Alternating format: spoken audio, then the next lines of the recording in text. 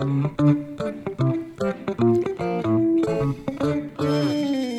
and welcome to Pray 365, February 13th. So today I just wanted to read real quick before we get into our prayer, Romans 8:14 through 15, where it says, "For those who are led by the Spirit of God are the children of God. The Spirit you received does not make you slaves, so that you live in fear again. Rather, the Spirit you received brought about your adoption to sonship, and by him we cry, Abba, Father." I love the fact that we've been adopted, and we've been adopted into the family, and we can call him Abba, Father. We no longer have a spirit of fear, and that fear can be it can be anything, right? It doesn't have to just be, afraid of scary stuff or things that are physically scary. It can be concerns and fears about finances. It can be fears about backsliding, past addictions, and going back to them. It can be fears for our children. We no longer have to have those fears. Instead, we've been adopted into the family, and we can say, Abba, Father, help me. And with that in mind, let's go to the Lord in prayer. Lord, I'm so grateful that I can go to you and say, Abba, Father. As a child, as a grown man, I can go to my dad, I can go to my father and say, I love you, I need you, please help. And just as my father did in the past, my earthly father, you reach out and will provide assistance. The benefit, even better than my earthly father, is your assistance is perfect. So Lord, even though I may not understand the timing, I may not understand the big picture all the time, I rest assured that it is the perfect timing. And Lord, I just come before you seeking out your will in my life today. I know I sinned yesterday and the days before, but you've forgiven me, and I'm grateful. So I come before you saying, Lord, what's in store today? What will happen today that brings you glory, and what small part can I play in it? Lord, I come before you seeking you out and seeking out your wisdom and your guidance. And Holy Spirit, I pray that you would pray the perfect prayer through me, that my heart, my desires, our hearts, our desires would be before you, that we would be expressing your will. You would express perfectly our thoughts, our concerns, all that's important to us, to the Lord. I also pray that you, Holy Spirit, would empower us to do the right things, that we would walk in your ways even more today than we did yesterday, that we would walk according to your will, according to your wisdom and your understanding.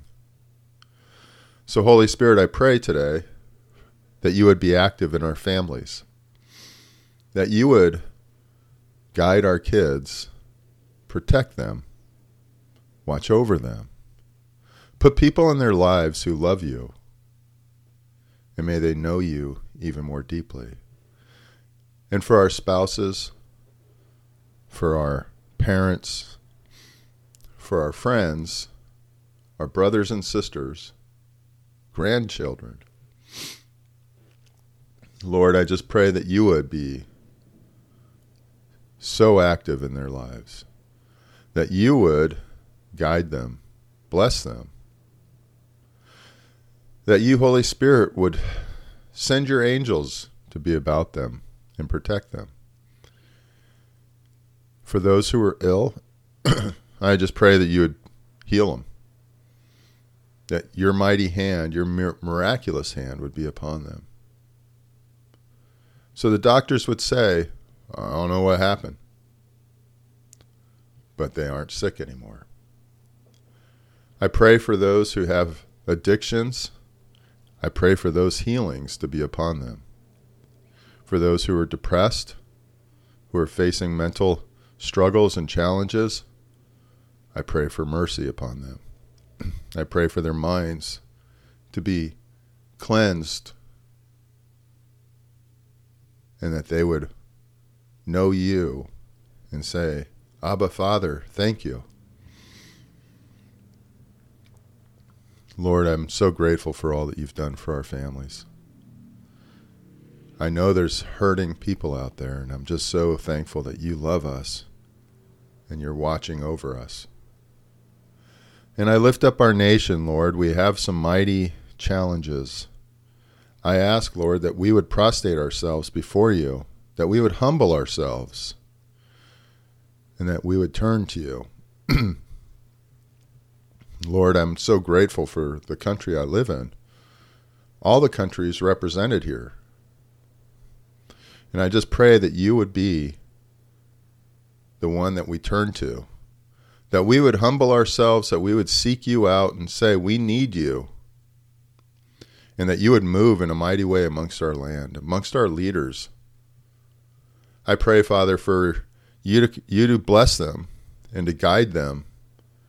But if they aren't listening to you, Lord, I pray you remove them. And don't let them be replaced with worse. Please, Lord God. Protect our nations. Watch over them. And I just ask, Lord, I know you're in charge and you're in control. I pray for peace to be upon our hearts as we watch the future play out. Lord, I just ask that we would become that nation, that light upon the hill once again. But I pray most of all that we do your will and we walk in your ways. As I read Isaiah 1, it reminded me so much of what could be said about the United States. And I pray, Father, for your redemptive power to be upon us, for your angels to move about the land and to protect us and to guide us and to change us back to you, to turn us back to you, Father. I pray.